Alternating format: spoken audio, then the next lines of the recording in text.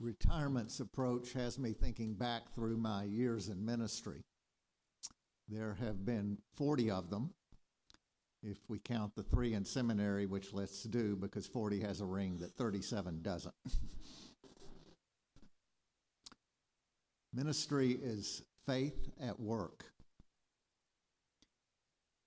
Increase our faith, say the apostles to the Lord. Jesus indicates that they should have enough already. The tiniest seed of it works wonders. You do have that much, don't you? Then he changes the subject to work. Get used to it, he tells them, because like slaves, an apostle's work is never done. The minute you kick off your shoes and pick up the remote control comes a knock, a ring, a text. There's a problem somewhere or a need, and it can't wait. My grandfather, Favu, thought ministers only worked one day a week. At Sunday dinner, my grandmother, Baba, would mention that Pastor Jones was on vacation. To Favu, vacation for a pastor was redundant. Ministers need time off like Rockefellers need more money. I will admit that being a priest is not the hardest job I've ever had. After college graduation, I needed temporary work and signed up for substitute teaching in the Little Rock schools. My beat was junior high.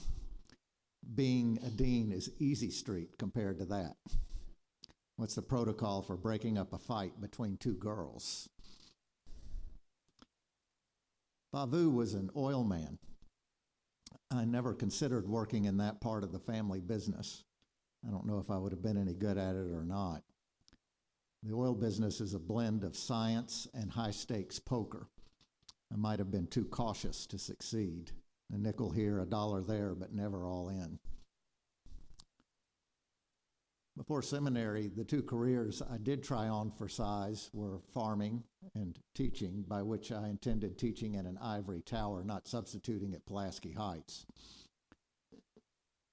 I worked on the farm most summers starting at age 13. My first day on the job, I was handed a shovel and pointed towards the calf barn, which hadn't been shoveled, it seemed to me, since I was born. By the age of 20, I was competent with tractors, farm chemicals, and spray rigs. One difference between farming and most other jobs is that anyone driving by can look, see where you started and where you stopped, and know how much you did that day. If you don't get it planted or don't get it picked, there's no pretending. On the farm, lazy has no place to hide. In parish ministry, it does. The workload is mostly up to the priest. There's no limit to the work that could be done or to the places where it happens. Church office, home study, hospital, here and there around town. So most people don't have much more than an educated guess about how hard a given priest is working. Over time, the truth will out, and parishioners wise up to who's shoveling and who's sleeping in the hay barn. Most people know that I take a nap, but I don't think they call me lazy. For church, I showed up early with my sleeves rolled up. To that boast, Jesus says a big fat, "So what?" I quote, "Do you thank the slave for doing what was commanded?" Well, boss, I like to think I would, but I take the point. Jesus is preaching what he practiced. He is the King of kings and Lord of lords who serves.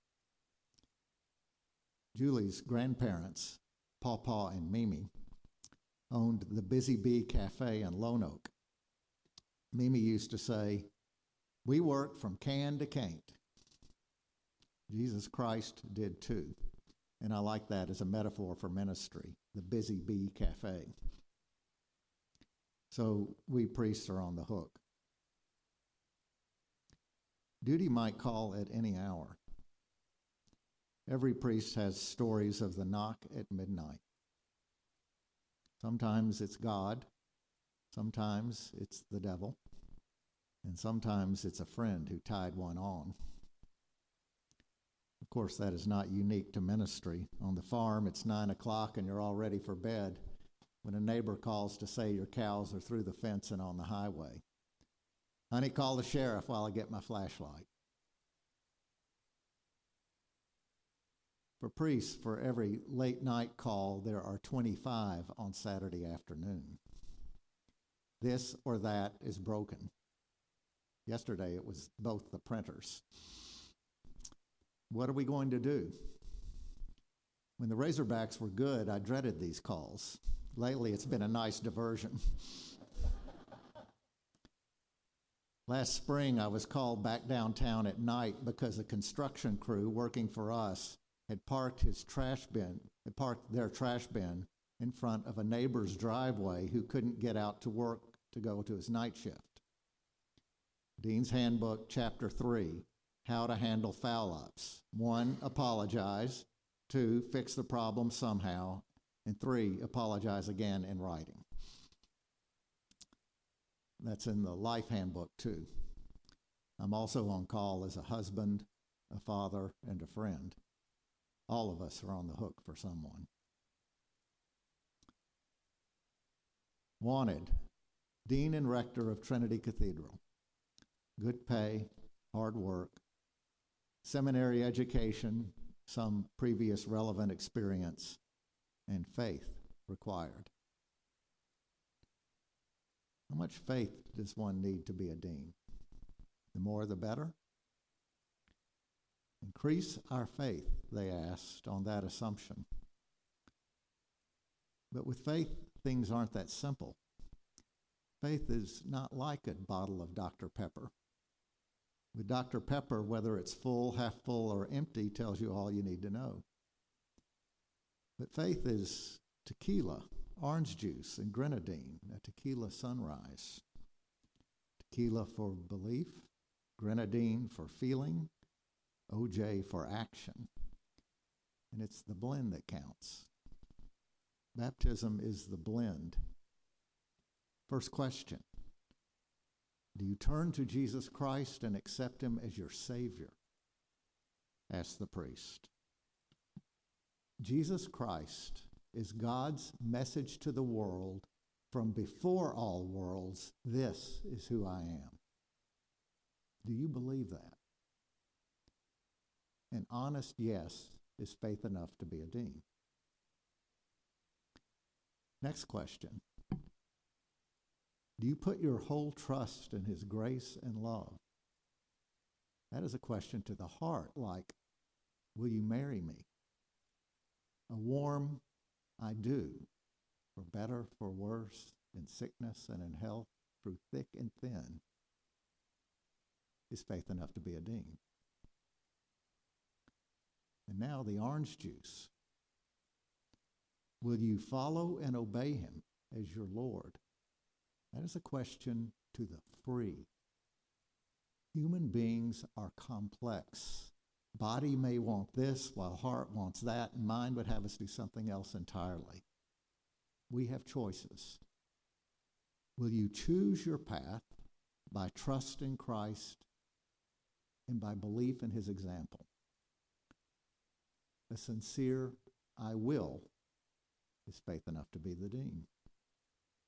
In other words, normal baptized Christian faith is all the faith it takes to be the dean. That may seem like a little when we have it, and like a lot if we don't. In the annals of faith and science, an interesting footnote is that Charles Darwin had at one point decided to go into the ministry. He tried medicine first and didn't like it, and went to Cambridge to study for the priesthood. 2 priests on the faculty, John Henslow and Adam Sedgwick, were experts naturalists. Sedgwick in geology, Henslow in botany, entomology, and chemistry. Those 2 took Darwin under their wing. It was Henslow who arranged for Darwin's fateful trip aboard the USS Beagle. The plan was for Darwin to take the long voyage, study nature to his heart's content, come home, be ordained, and take up the genteel life of the village priest who studies plants and bugs in his copious spare time. Evidently, Charles Darwin shared my fa vu's construal of the workload. Sadly, Darwin lost his faith instead.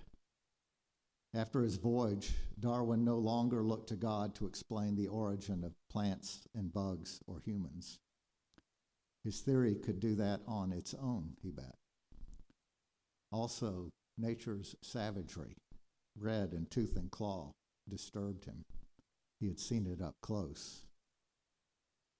In Greek, gnosis is knowledge. Agnosis would be its opposite, complete uncertainty. Darwin became agnostic, neither affirming nor denying belief in God. And then, emotionally, he lost his trust when his 10-year-old daughter, Annie, died with flu-like symptoms, breaking his heart. According to Darwin's great-great-grandson, Randall Keynes, after Annie died, Charles set the Christian faith firmly behind him. He did not attend church services with his family. He walked with them to the church door, but left them to enter on their own and stood talking with the village constable or walked along the lanes around the parish. In the 5 years I spent writing about Darwin, his science, and his loss of faith, I thought of him as a parishioner. I've known men like him throughout my ministry, intelligent, honorable, and skeptical of God. My fa vu was that way too. He thought church was for the wife and children. To be a priest requires a faith that's unafraid of doubt in other people. How does one increase that unafraidness?